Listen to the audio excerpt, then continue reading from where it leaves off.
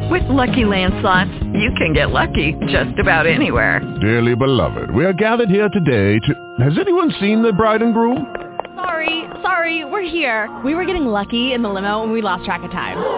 No, Lucky Land Casino, with cash prizes that add up quicker than a guest registry.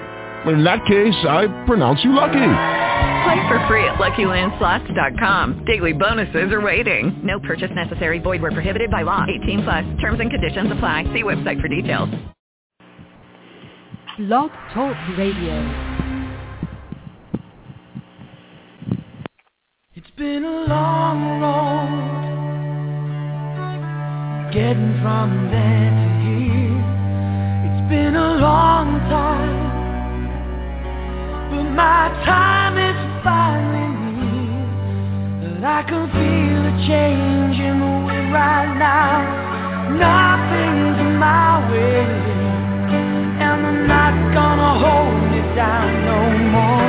No, they're not gonna hold me down, 'cause I've got faith of the heart, going where my heart will take me. I've got faith to believe I can do anything. I've got strength of the soul, and no one's gonna bend or break me. I can reach and I've got faith.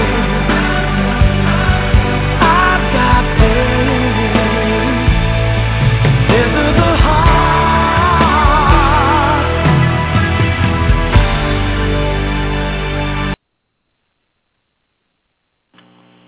Good evening, ladies and gentlemen. This is Dr. Jess Armine coming to you from the Center for Bioindividualized Medicine here in southeastern Pennsylvania. I'm so happy to be here tonight because last week I was ill and now I'm not. Anyway, so I'm very, very happy to see people are joining us tonight. If you are looking for tonight's PDF, which is Back to Basics, Neuroscience Made Easy, please go to my website, drjessarmine.com, drjessarmine.com. Click on our weekly radio show. You'll see a little symbol there that's red and white. It says PDF. Click on that, and you'll be able to download the PDF for tonight's show. And while you guys are doing that, our herbalist, Megan, is on the line. And, Meg, what do you have for us this week? Hi. I wanted to talk about peppermint oil. Are you there? Go for it, kid. Oh, good. Sorry. Okay, so recently I've been looking at different mints, and one that's an old standby for a lot of people is peppermint. Some people cannot tolerate using it internally, so I wanted to talk a teeny bit about that when I'm done. But it's great in general for opening the sinuses and the bronchial pathways when you're sick from the menthol. It's used to treat nausea. It's also antispasmodic for cramping and upset stomach. So one way that peppermint works is it calms the muscles of the stomach and it improves the flow of bile, which the body uses to digest fats. So it also helps with bloating from SIBO and IBS, and it reduces spasms, which can be really, really nice. It also helps with headaches, tension headaches. Now, the one thing I did want to talk about, and a lot of people use it topically for, poison oak, poison ivy, things like that, in a salve. You never use it straight. You always make sure you have it mixed in with something else because it's super strong. But if people have a reaction, a gastrointestinal reaction to peppermint,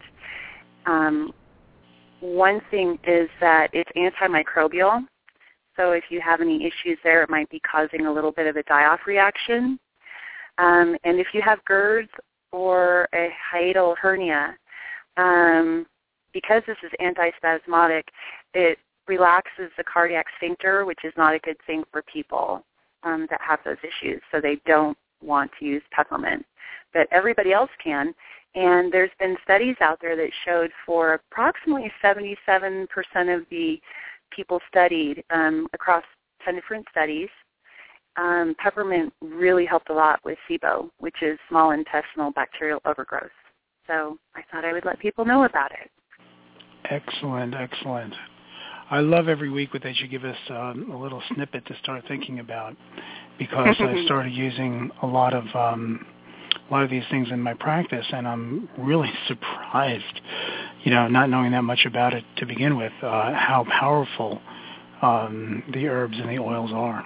So they thanks are. a lot, so, well, just let you know, people out there only use about 3 drops per half glass of water, maximum 3 times a day if you're ingesting it. So don't go crazy with your peppermint. It's a very strong herb, but it's a really good one too. Wonderful, wonderful. Thanks a lot for your weekly tip. I appreciate it, kid. Take care now. Thank you. I can't wait to hear the show. Bye-bye. Okay, bye-bye. Okay, people, hopefully you've gotten the PDF.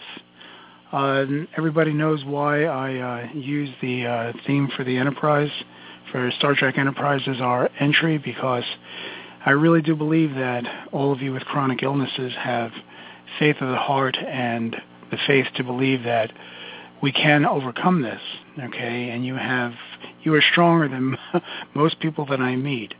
And one of the ways of tapping into that strength is to give you good information, okay, is to empower you that way. So this week we're going to talk about neuroscience. What is neuroscience? Okay, neuroscience basically is a scientific study of the nervous system, but the definition has broadened to include different approaches used to study the molecular, cellular, developmental, structural, functional, evolutionary, computational, and medical aspects of the nervous system. Okay, it's really gotten big. The purpose of this lecture is to give the listener relevant information in neurophysiology and the relationship between behaviors and neurotransmitter imbalances. Honestly, this is a small glimmer into a very vast subject. So sorry about that, because we only have an hour. Okay. So why should we go back to the basics? Okay. And this, I believe, to be a salient point and a really important point. I think we've gotten ourselves confused. Okay. And you've heard me say this in different ways, so bear with me a moment, okay? How are we confused? Well, we listen to our healthcare providers of any ilk. Our healthcare providers tend to think in the terms of diagnoses, which is the end result of things, the downstream effects. And remember that the definition of a diagnosis is an estimate of the root cause of a problem. Syndromes are not diagnoses. Fibromyalgic syndrome is not a diagnosis. Anything with the word syndrome in it is not a diagnosis. Or it may be something like autism spectrum disorder, okay, ASD. That means that there's many, many, many, many things that can cause this kind of expression. But we tend to think at the end result instead of the process. From this input we're given, okay, we hear and say things like, "What do you have for a headache?" Or I hear, "Whew, I finally got a diagnosis, POTS." Or very often I hear, "I'm compound heterozygous." Oh my God, what do I do? Okay, then we seek treatment for these downstream effects and never ask the questions, what's the root cause of my headaches? Is POTS, for anybody who doesn't know, that's postural orthostatic tachycardia syndrome, is POTS a standalone diagnosis, or is it an effect of something else? Please excuse the grammatical errors. I know my son Jesse will be correcting me very strongly when he reads this. If I have compound heterozygous MTHFR SNPs, what of it? Do they express? If so, is it a lack of cofactors? Is it part of YML? Should it be treated? If so, how it should be treated? You don't just follow algorithms. So really, I think we've been led down the garden path. Algorithms and protocols do not a healthcare system make. When you follow algorithms and you follow protocols, you're presuming that you are treating the proper root cause, otherwise known as the diagnosis. And frankly, it ain't necessarily so. So, I tell you what. I'm thinking that we should perhaps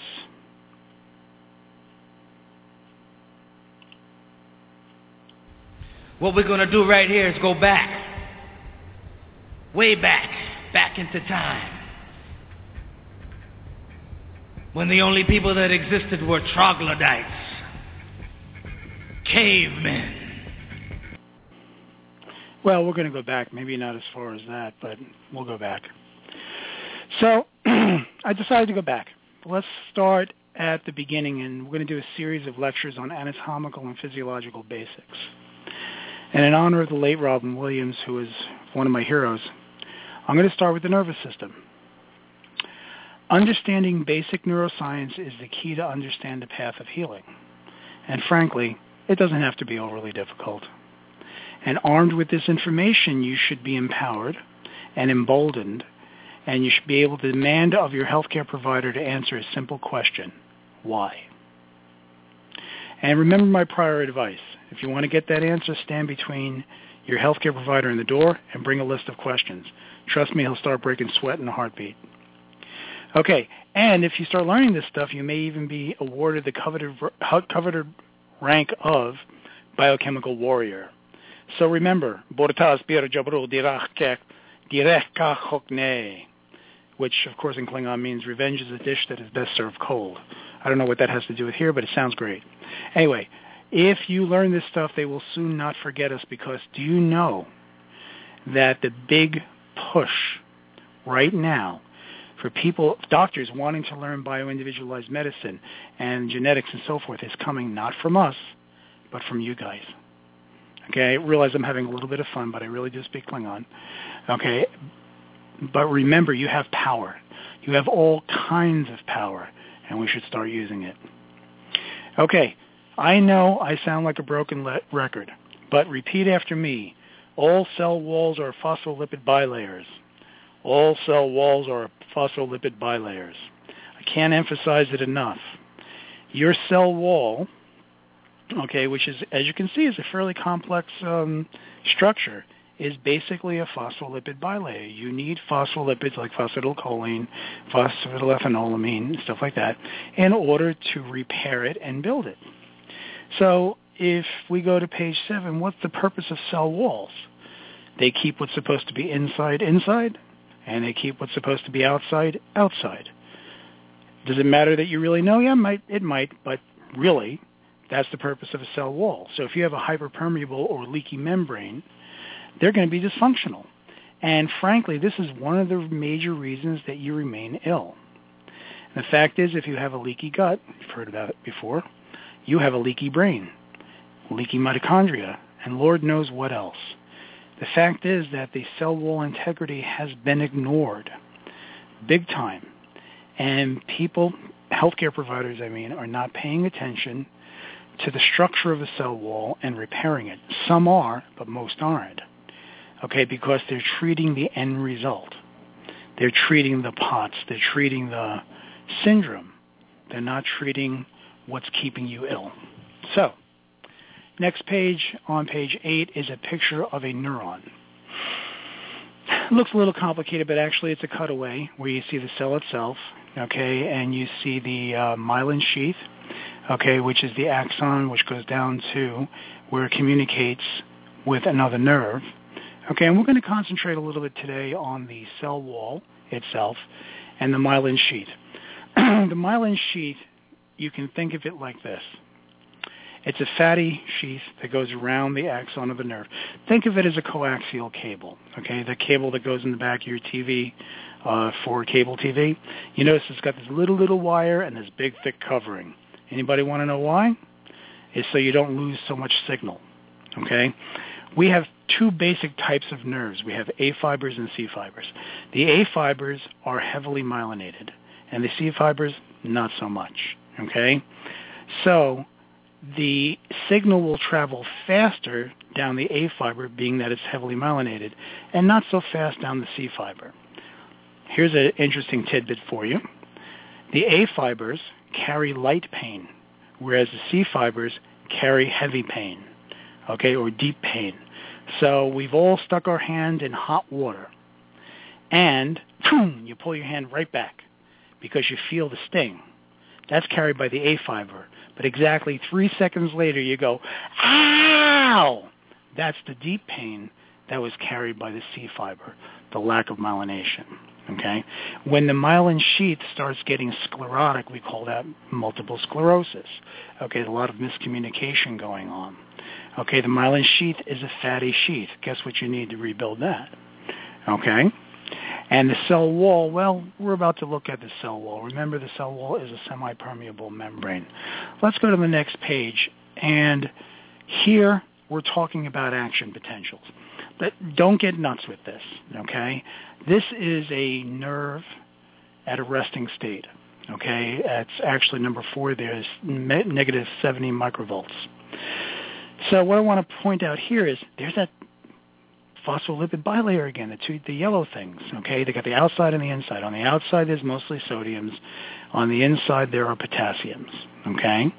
And when they exchange places, that's what a nerve impulse is, okay? If we go to the next page, okay, the propagation of an action potential means the transmission of a nerve impulse. So what happens? At one end, a neurotransmitter hits a receptor and sets off a series of events that cause the sodium to enter the cell through those little channels, okay? And that's the charge, okay? And it starts depolarizing the area, the nerve. And that depolarization goes in a wave. After the wave passes, it repolarizes, something called a sodium-potassium pump. We'll throw that sodium out there, pull the potassiums back in, okay, and put it right back at that resting action potential. So if you're kind of technically minded, the charge spreads down the membrane downstream, and the depolarization wave continues along with it, okay? And these voltage-gated channels, okay, which are the little green things, kind of open up in response to the depolarization, and that's how we get all the sodiums in there. And, you know, the body usually takes care of it. But this is because we have a semi-permeable membrane. In other words, this is supposed to happen, and we've developed mechanisms, active transport mechanisms, to actively take the sodium from inside the cell and bring it out, and take the potassium from the outside of the cell and bring it in. Okay, and that's the way it's supposed to be. That presumes a well-functioning cell wall, okay? And if we go to the next page, page 11, we're not talking about a nerve. In order for you to function, there are neural networks, okay, which are the coordinated firing of neurons to create actions based on optimally functioning cells. So things happen in tandem. They happen together. They happen in waves. And it all depends on a well-built, functioning cell wall. Okay? But what happens, page 12, when the cells get leaky? Remember the leaky gut? And here we have the same idea, where you have a healthy cell wall, but when it starts getting leaky, what's supposed to be inside can easily get out, what's supposed to be outside can easily get in. And, gee, what do you think happens, okay, when you have leaky brain cells on page 13? The brain, the neural cells will depolarize without stimulation, causing things like uncoordinated firing patterns, misfiring, poor signaling, with untoward results like mood swings, depression, excitation, things like anxiety, OCD, ODD, which is oppositional defiance disorder. I know I'm talking in syndromes again, paranoia, hallucinations. Maybe even the receptors might malfunction from desensitization, overuse of cofactors, possibly resulting in dysautonomia symptoms if you're talking about receptors in the autonomic nervous system. I know I've been getting a lot of hits about that, but gee, the people who I'm treating are actually getting better. I don't know if I could stand the strain. On page 14, I found this great graphic about neurotransmitters. Looks like it was done by a little kid. Probably was. Okay, it's from the Brain Geek. Okay, you see the connection there. Here, basically, it tells you what a neurotransmitter is. It's a chemical that takes the message from one end, the axon, to the dendrite, which is, or the presynaptic neuron to the postsynaptic neuron. Okay, and basically what it does, you see the little star at the end where number 2 is, number 3, and then it goes, hits number 4, which is the receptor, which basically opens up a wave, and a new action potential is set off, and it just continues the message on the way down. Okay? Neurotransmitters are exactly that, chemicals that transmit neurological signals. You know them as things like serotonin, taurine, well, that's a neuromodulator, epinephrine, adrenaline, noradrenaline, norepinephrine, dopamine, glutamate, phenylethylamine, and GABA are the basic ones. Okay, they all have different actions and different receptors. Okay, but this is the basic thing that they do. So neurotransmitters are necessary, and if you don't have enough of them, you start getting poor signaling and you get symptoms, okay? And then we get into whether we should be building them with amino acids or you should be taking medicine to prevent some of the reuptake, and that's a discussion for another time. Now, page 15, the brain wall. Okay, this is where the meat of this lecture is. The brain wall is my creation. It's my creation. Okay, but it was digitalized and created by my son Jesse, who is a great graphic artist. We're going to go through this piece by piece because I chopped it up. Okay, and what this can do is you'll get an understanding here of different symptoms and what neurotransmitters are imbalanced. Okay, and it's a great way to learn how the brain functions with and without certain neurotransmitters, and you can kind of listen to somebody and say, gee, you sound like you have a serotonin imbalance, or gee, you sound like you have a dopamine imbalance. Okay, and I have this particular graphic on my wall. It takes up most of my wall because I got the biggest one, of course. Okay, and let's go through it. I think you'll find it fascinating. Liz, I hope you will. On page 16, we're going to start with the prefrontal cortex. The prefrontal cortex is in the front of the brain, and it is a place where ADD lives. The prefrontal cortex grows until you're age 25. It is the area where you have attention, judgment, impulse control, critical thinking, empathy, emotional awareness. When it's dysfunctional, you have distractibility, impulsivity, poor judgment, laziness, tardiness, lack of forethought, and let's face it, everything one calls a teenager. Everybody remembers Bill Cosby's skit about his son when he came home with the reverse mohawk. And he looked at his son and he said, did you have your head with you the whole day? Yes. Why did you get the haircut? I don't know. And that's exactly what a teenager will do. They don't have any, or they have very little judgment or impulse control. And that's because the prefrontal cortex hasn't finished forming. Okay? Dopamine, epinephrine, and norepinephrine are the primary neurotransmitters in this area. On page 17, we're talking about the anterior cingulate, which is on kind of the top of the brain. And OCD tends to live here. Okay, this area is your gear shifter, your ability to be flexible and be adaptable, okay, and going with the flow. So if there's a lot of stubbornness, holding grudges, obsessions, compulsions, addictions, PMS, road rage, being oppositional or argumentative, this may be an area of a problem. And serotonin is the neurotransmitter that kind of hangs out or is the master of this area.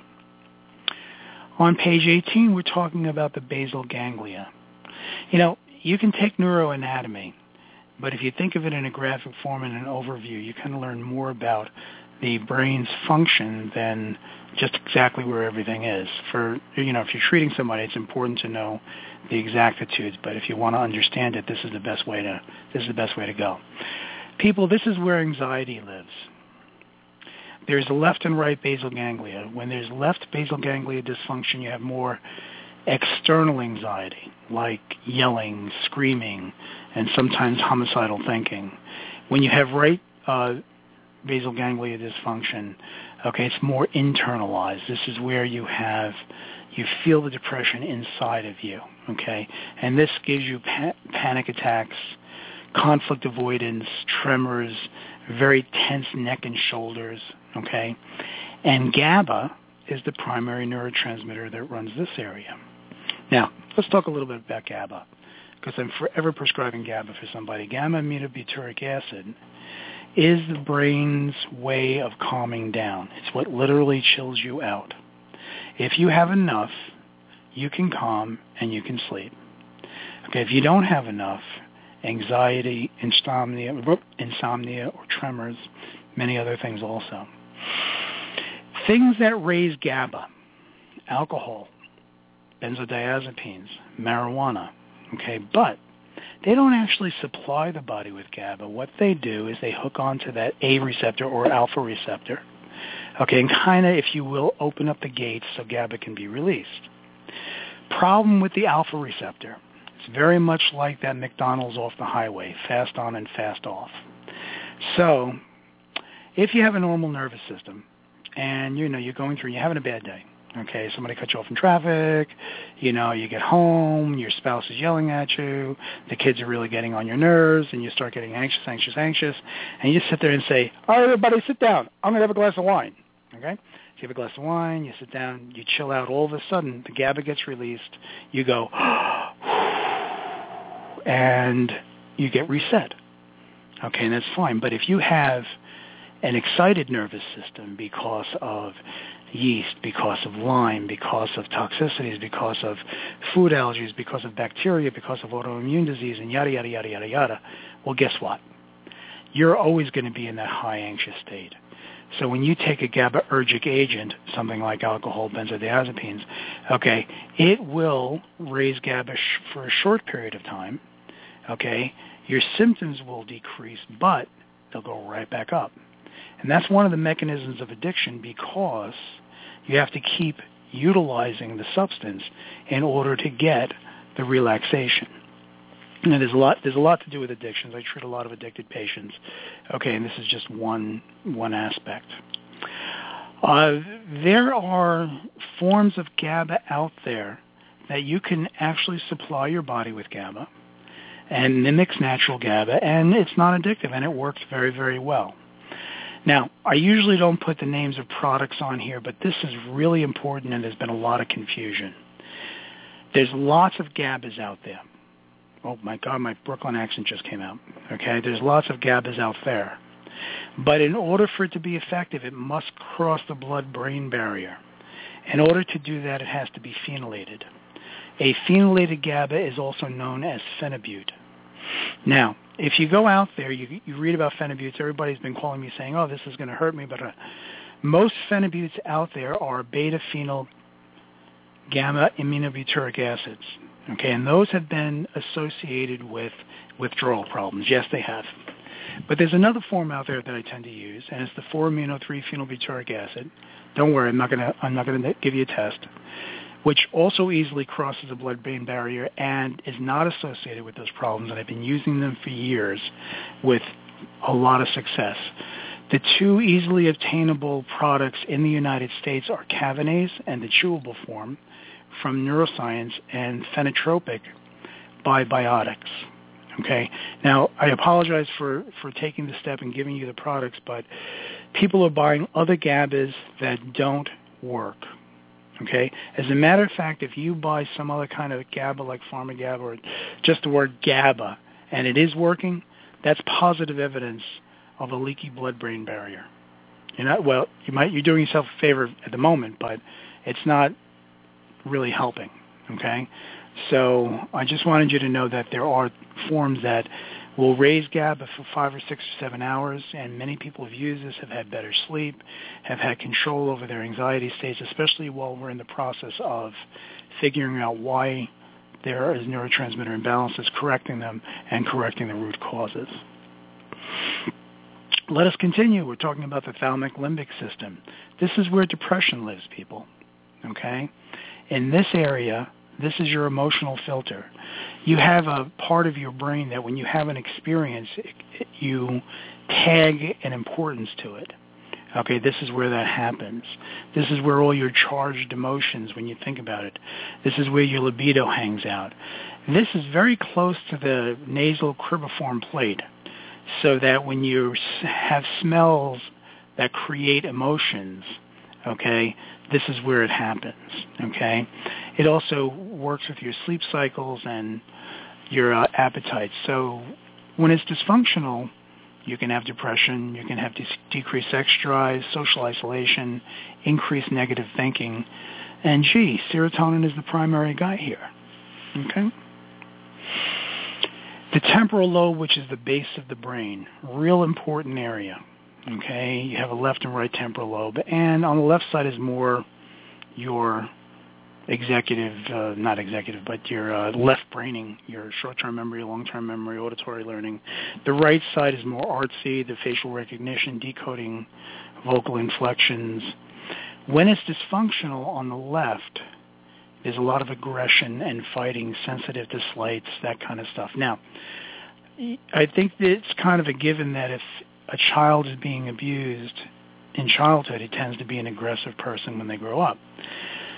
Part of it is emotional, but some of it is physical because most parents are right-handed, so when they hit the kid, quite frankly, upside the head, they're hitting him on the left side of the head, causing left temporal lobe dysfunction, okay? And if you have right temporal lobe dysfunction, you're going to really have difficulties, okay? Difficulties with faces, decoding voices, and so forth. This is also the area where memory hangs out, okay? And when you have memory problems, some of the things you want to think of is ginkgo biloba, acetylcholine, dopamine. This is where bipolar disorder lives, and generally speaking, you use GABA or anticonvulsants with bipolar disorder, and this is also where psychosis lives. And psychosis is a rather serious problem that requires professional intervention, should not be treated except with the input by a well-trained healthcare provider. Okay, so balance is the key. You have excitatory neurotransmitters and inhibitory neurotransmitters, okay? Think of it this way. The excitatory neurotransmitters are the things that wake you up and give you focus, things like epinephrine. So when the epinephrine's normal, you feel good. When it's high, you can have trouble sleeping, anxiety, tremors, maybe hypertension. When it's low, fatigue, lowered focus, easy to gain weight. Norepinephrine, again, noradrenaline. When it's high, anxiety, irritability, this is the person who likes to cut in line, feels like they've had too much caffeine, they're tremoring. When it's low, low energy, low focus, low motivation, okay, low mood. Dopamine. Dopamine is a funny neurotransmitter, and I mean funny, strange, not funny, haha. Dopamine is your satiety neurotransmitter.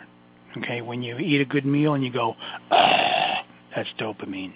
If you're a smoker and you have that first drag of a cigarette in the morning, oh yeah, that's dopamine. Okay? When dopamine is low, when it's very, very low, you can get Parkinson's. But when it's low, you can get a condition that's called a hedonism or lack of joy. This looks very much like a very serious depression.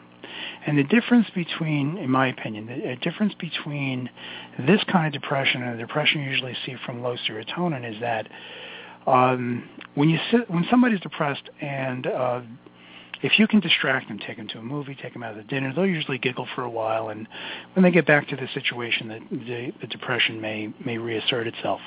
But if somebody just simply doesn't want to do anything, nothing gives them joy any longer, okay, you have to consider low dopamine.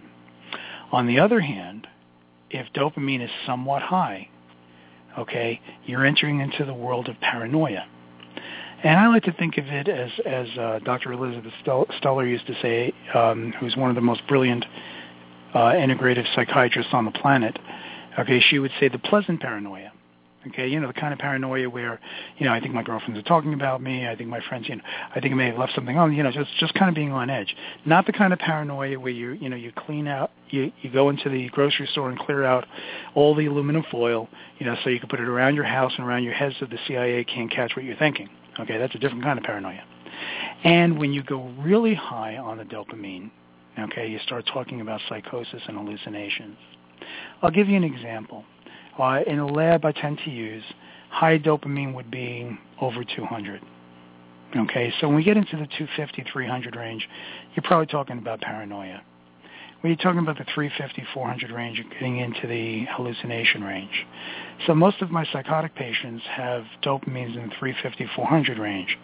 All, and I do mean all of my autistic children, have dopamines in the 600 range. Give you any idea what's going on there?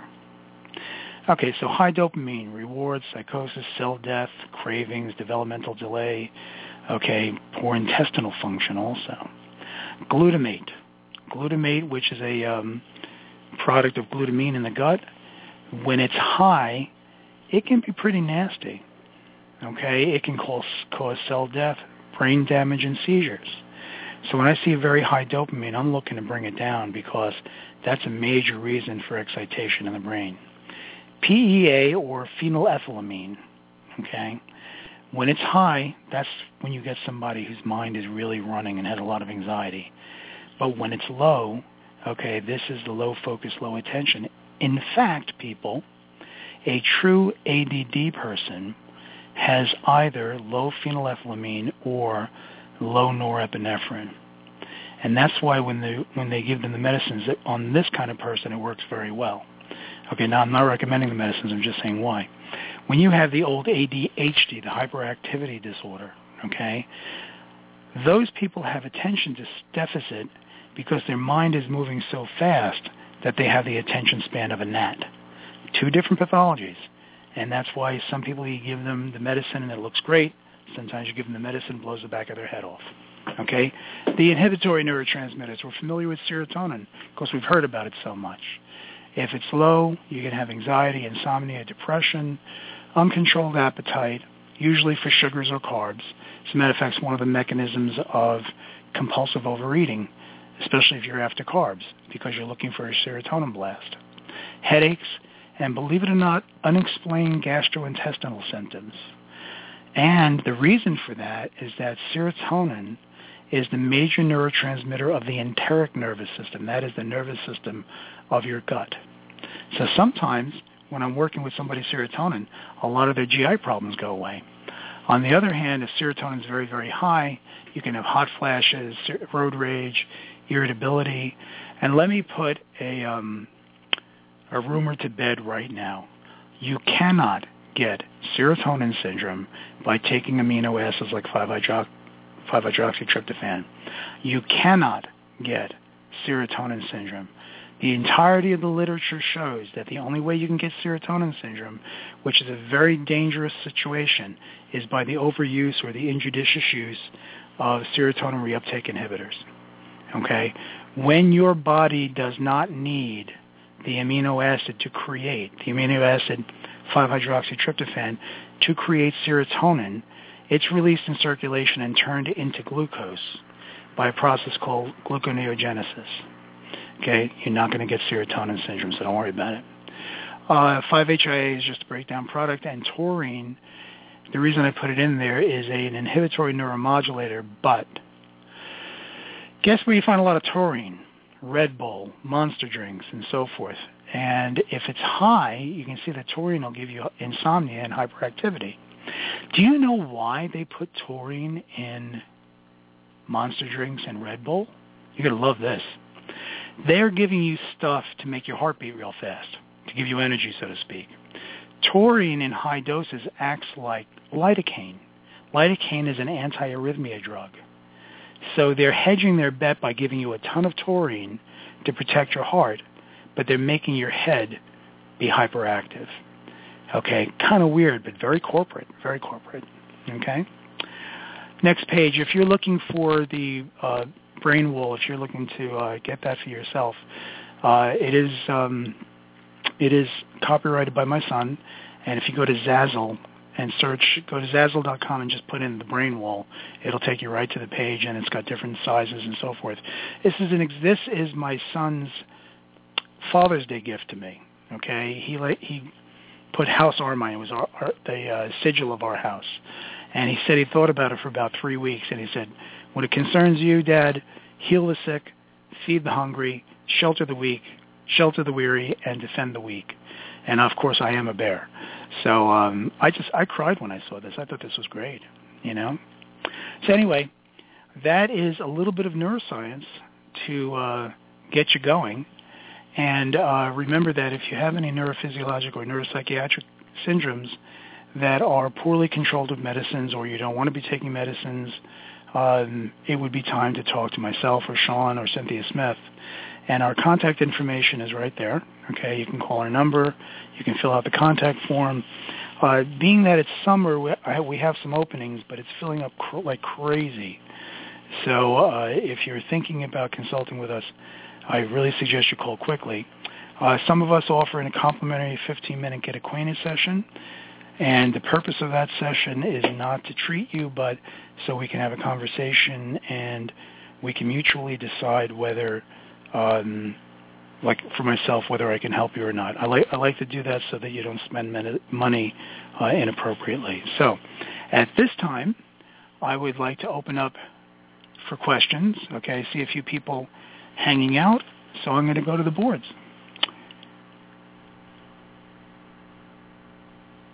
Hi, nice person in the 732 area code. Are you there?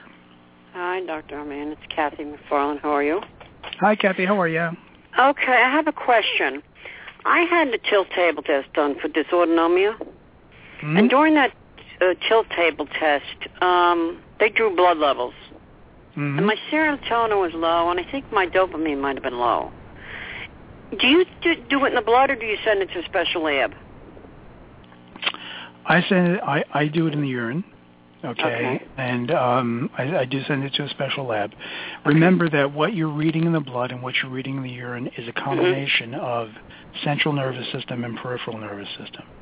And in the hands of somebody who is used to reading the reports and correlating it with your clinical condition, you know, you can make a very good assessment of what the neurotransmitter balance or imbalance happens to be. It's important to realize that you can't get central nervous system neurotransmitters unless you do a spinal tap, which is dangerous as heck, you know. Yeah, and that's I can dig it. And frankly, when you take a good history of somebody and you get information like that, okay, you can come up with a treatment plan that's rather easily administered and usually very successful, because if you give the body what it needs, it will rebalance the neurotransmitters, and because that's the way you're hardwired. Okay, it's going back to basics again, plus making sure the cell walls are, you know, shored up and so forth and so on. Okay. So if your serotonin is low, that can cause me to have the cravings of carbs. Yeah, absolutely. Absolutely. Okay. I need to get that tested. And also, I wanted to ask you, about 15 years ago, I saw a lupus specialist, a world-renowned one, Dr. Robert Lahita in New York, and he tested my myelin sheath antibodies, and they were high. He's the only person. He was a researcher for, and did lupus. And I went to the Mayo Clinic like 5 years later. They looked at it like they didn't even know what the heck it was. I was never tested again. Is it like a test that should be done? You know, Kathy, you're asking really great questions tonight, and I appreciate it. The answer is yes and no. Okay, and I'll tell you why yes. Yes, because it'll tell you that there's things attacking the myelin sheath, and no, because what do you do about it? And usually the reason is generalized inflammation. Now, if you spent your time and effort in going after all the factors that can cause inflammation and trying to correct them, for the most part, and I'm talking about a good like 90-95% of the time, a lot of these upregulated antibodies would go away. Okay. And I've seen that clinically time after time after time after time. So if you've been sick for a long time and you've had loads of tests, but you haven't attended to like the gut and all these different things that we've been talking about, remember that not only is this usually the reason why you're not getting better, by virtue of the fact that it hasn't been tried and hasn't been treated, it's also not expensive, And it's very low risk, if any risk. And guess what? People get better. And if, even if you argued that you didn't get better, no harm, no foul, because by the time people see me, they've tried everything like crazy. Okay? So that's where I would thank you, dear. I'll talk to you later, okay? Thank you for calling. Bye-bye. Bye. Okay, someone has said it's important to heal and seal the gut before working on methylation or other genetic defects, or does addressing the genetics heal the GI? Well, that's just a really good question. I think all the practitioners that I know would say that it's important to seal and heal the gut before working on the methylation. You can think of it this way. If the traffic in the pathways is high because of dysbiosis or all the immune upregulation that's coming from the gut, you can methylate or try and open up the pathways as much as you want. It's just going to crash again. Okay? So it is a clinical decision, but generally speaking, we and not me, I'm not saying the royal we, but the people who practice this tend to go after healing the gut and decreasing inflammation before working on methylation. And to be perfectly frank, a lot of times when you go about it that way, those pathways open up on their own, and very little, if any, support is needed. Okay. Nice person in the 623 area code. Are you there? Yes, this is John. How are you? Hi, John. What can I do for you, my friend? I appreciate the explanation between the low focus, low energy, low motivation, low mood, differentiating between that and depression. I think that kind of cleared up an area for me. I'm glad. It's an overview, but it's just a clinical pearl or a hint. No, I think I was tending to confuse the two, and I can have something to think about now. Oh, wonderful. I got a Sterling report. Mm-hmm. And it's the question I have is that I have a red MAO. Okay. And a couple yellow COMT, and you said balance is the key. Mm-hmm. So when you do the urine test, and this is like a compound question. Sorry about that. Sure, that's okay. I'm used to it. Are you measuring?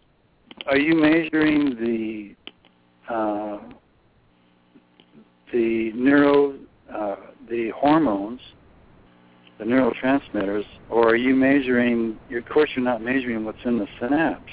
So, well, go ahead. No. Go ahead. I want to listen so I can perceive your question correctly. How do you? Because if you have a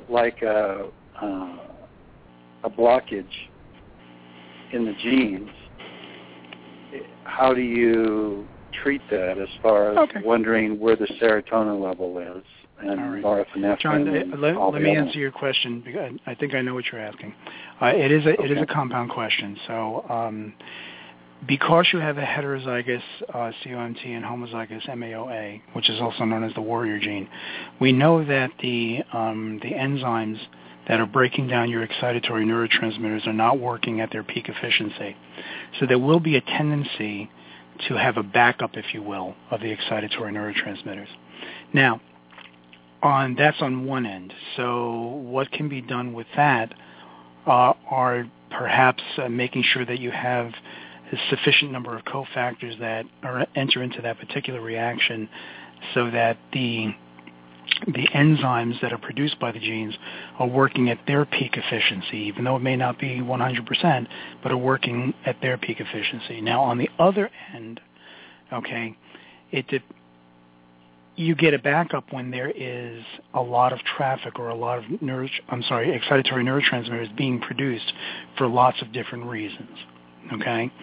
And on that end, what can be done is to look at the root cause of why there's a lot of excitatory neurotransmitters being pumped out. Let's say things like Lyme or food allergies or viruses or autoimmune diseases or toxicity. That would all cause the body to pump out a lot of excitatory neurotransmitters. That's the reaction to it. You can be talking about histamine. Histamine's excitatory. Okay? Nicotine's excitatory.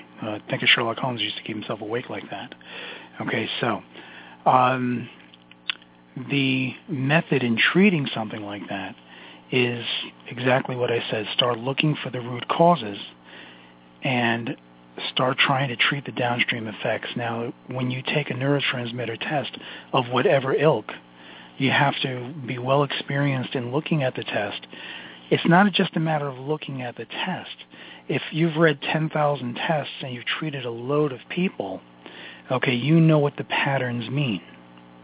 Okay, you know what the patterns mean in somebody's clinical condition. Okay? Yes, it's not overly exacting. It's not completely exact, but nothing is. Okay, don't be fooled. Nothing is. So if you have somebody with very high dopamine, very high epinephrine, very high norepinephrine, okay, glutamate off the charts, and low serotonin, low GABA, you're probably looking at an immune problem. Okay, so that's going to give me a hint that I should start looking for some kind of microorganism or something that's stimulating that system. If I find somebody who has, like you said, your COMT and MAO in that particular condition, I'm going to now look for the behaviors that may be associated with that, and depending on your GAD SNPs and other things, you may be expressing as anxiety, you may express as depression, you may express in a whole mess of different ways. But I do know that the neurotransmitters, okay, are how you express it. That's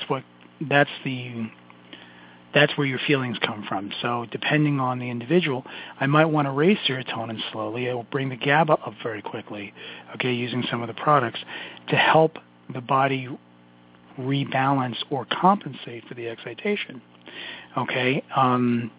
Usually the reason the serotonin, in that case, the reasons for the serotonin being low and the GABA being low is because there's so much excitation going on that the body can't rebalance. It just doesn't have enough anymore. So if you give it what it needs, it will rebalance. You can stabilize the person, give them a little bit of homeostasis while you're going after the root cause. Okay, this is where the art of what I do or what we do in bioindividualized medicine comes in. Okay, you have to know the neurology, endocrinology, immunology, the NEI paradigm, okay, and how they interact. You need to know how the epigenetics contribute, and it's usually pointers, okay, and you have to have a bunch of experience to be able to say, hey, this expression, that expression means this, this, and this. Hey, I'm looking at this pathway, and I might want to consider that. You can't, it's not an algorithm. You can't say this causes that and just treat it. You have to look at the person as an individual, and it can get a little hairy at times, but if you back up and look at it like that, it becomes rather easy to see the patterns. Okay? Am I answering your question? Yes, you are. I just it's not an easy question had to answer. Another question, but we have some more people, so I'll just get off the line. All right. Well, you take care then, okay? Thank you very much. All right. Bye-bye. Nice person in the 661 area code. Hello, Dr. Armine. This is Barbara. Hi, Barbara.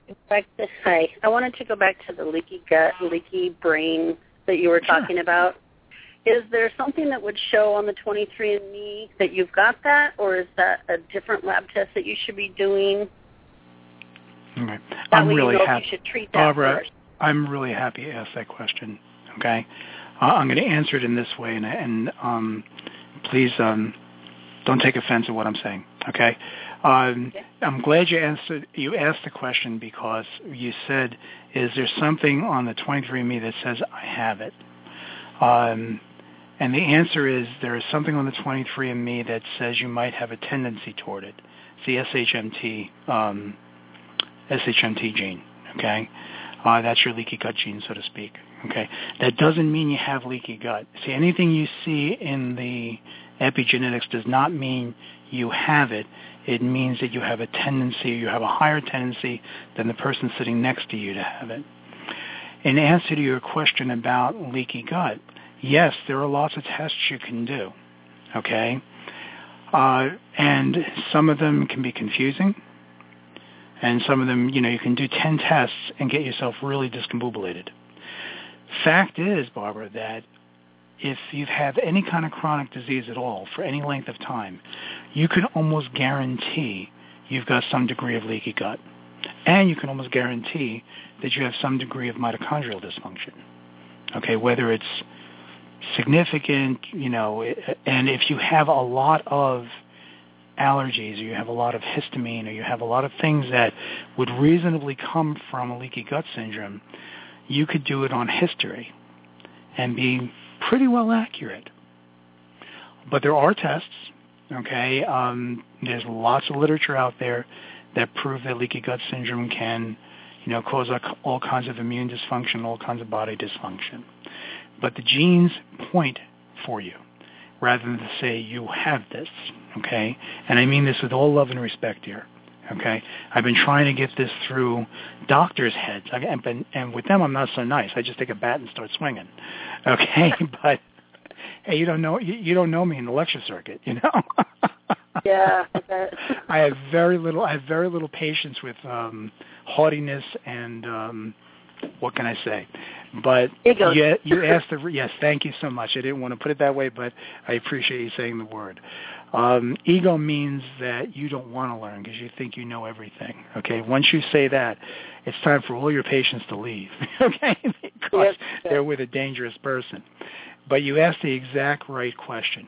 The SHMT gene is one of the genes you can look at and says, that kind of points at I might have leaky gut. And if you look at the IgE, IgA, IgG, if you see a lot of, in that whole allergy area, the couple of pages, if you see a bunch of reds and yellows, I would look at you and say, boy, you're an allergenic girl. You're going to produce, and this is not exacting. It is a tendency to be more allergenic. So I see that.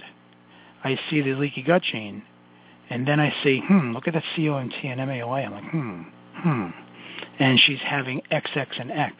I take a history and find out, boy, she had some gut problems, and then she started getting, cognitive difficulties, and you see this big long line, and you go way back, and you see that it all started with the gut, and may have started with several infections that had to take antibiotics and so forth, and then at the time, especially in our age group, nobody knew about probiotics, okay?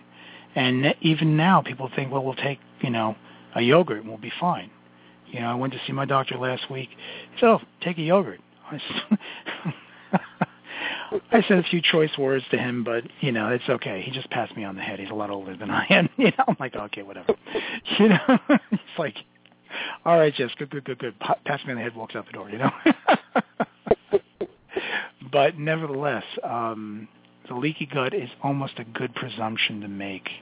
And remember, the way you treat it, okay, is low or no risk, and the probability of benefit is very high.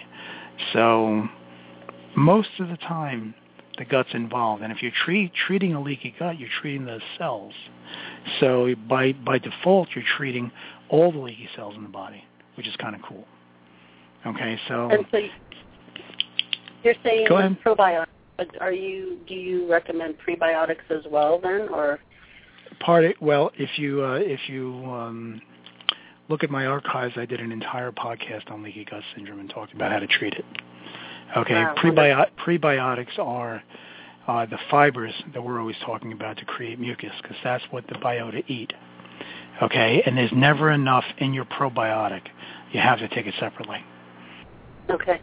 Oh, 90 seconds. All right. Well, wonderful. Okay. I will definitely listen to your leaky gut. Oh, well, thank you so much, dear. Take care. Bye-bye. Thank you. Bye-bye. Wait, here it is. Person in the 920 area code. Okay. Nice person in the 716 area code. Hello, Dr. Armine. It's Lysandra Panapino. Hi, Lysandra. How are you? Hi. Nice person in the 716 area. I want to say, I don't necessarily have a question, but I want to say how happy I am with GABA. amazed at how GABA worked for me. I have tried everything my doctors have suggested. Amitriptyline, which always seemed to make me excited. So at night, what I thought was supposed to put me to sleep actually had me stay awake all night. I didn't get any sleep. I stopped trying almost everything because, of course, doctors would only suggest a prescription. And I tried GABA and fell asleep instantly after about a half an hour and slept the whole night, 10 hours. I have not slept 10 hours in years. Wonderful. And I'm amazed. Wonderful. And I just wanted to know, do people take GABA throughout the day? And they can. Because it works so well for me for night, I was wondering, I noticed on the bottle it said you can take it throughout the day, and I was just if wondering, you have a lot of excitation during the day, or the only thing that I would suggest during the day is you take a lesser dosage. So if you take 2 or 3 at night, take 1 like every 6 hours during the day. See how that does for you. Okay, once we get you rebalanced, you're going to need a lot less of it, because as your gut heals, then the glutamine that you put into your body, the L-glutamine, will produce GABA and glutamate, okay, in the proper ratio. Okay, so right now, like we discussed earlier today, that my sainted Nana said, if you poop and you sleep, you're going to heal, right? And what happened as you slept? What happened with your thyroid numbers and your temperatures after you slept? My temperatures went up, and literally the next morning, my depression lifted. Now, I never felt like I don't have any reason to be depressed, but I always just felt, yes, exactly. And the next morning, I actually smiled. I actually had more energy. I almost felt like the depression kind of lifted. Mm-hmm. And it was amazing. I am so pleased with this GABA. I am extremely pleased. I couldn't believe it. I'm glad that you are. And remember that, sometimes the basic stuff, that's why I want to bring people back to basics, because think of all the things that you have, and I won't mention them on the air, of course, but think of all the things you have that could be that would be treated separately. And what you really need is to sleep, to reestablish your cellular integrity, to rebalance, to let your body get it back to where it can take care of itself. And that's where we're going to head, So awesome. I appreciate you bringing that out. Thanks so much, Lysandra. Take care. Okay? Thanks. Take care. Bye-bye. All right. Bye-bye. Everybody, thank you so much for today. I hope I imparted some stuff about the neurological system. But if you take that brain wall and start thinking about it, chew on it for a little while, you're going to see that. You'll see a lot of yourself in there. Do not use it as an absolute, like anything else. It's just pointers, but it's pretty damn accurate. Okay, and it will give you an idea that neurotransmitter imbalances, can cause all these different things. And frankly, they're not all that hard to fix, especially in the hands of a practitioner that's experienced and knows what they're doing, So I hope to see you all next week. I am very, very happy you joined me tonight, and thank you for everybody who called in and asked questions. And you guys have a good week. Thanks so much. It's been a long road, getting from there to here. It's been a long time, but my time is finally here. That I can feel a change in the wind right now. Change is coming, people.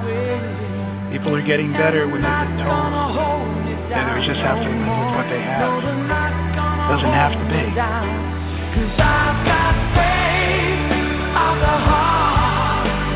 I know you guys are saying this right, but if you ever get to the point where you have some faith in yourself and where you're in good faith, just remember, us who've been working very hard to have faith in you, we know that you're the best.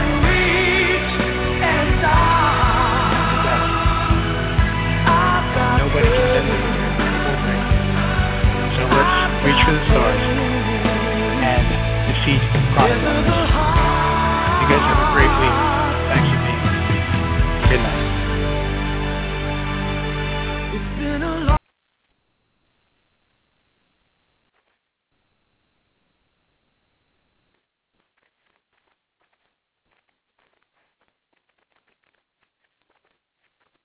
Lucky Land Casino, asking people, what's the weirdest place you've gotten lucky? Lucky? In line at the deli, I guess?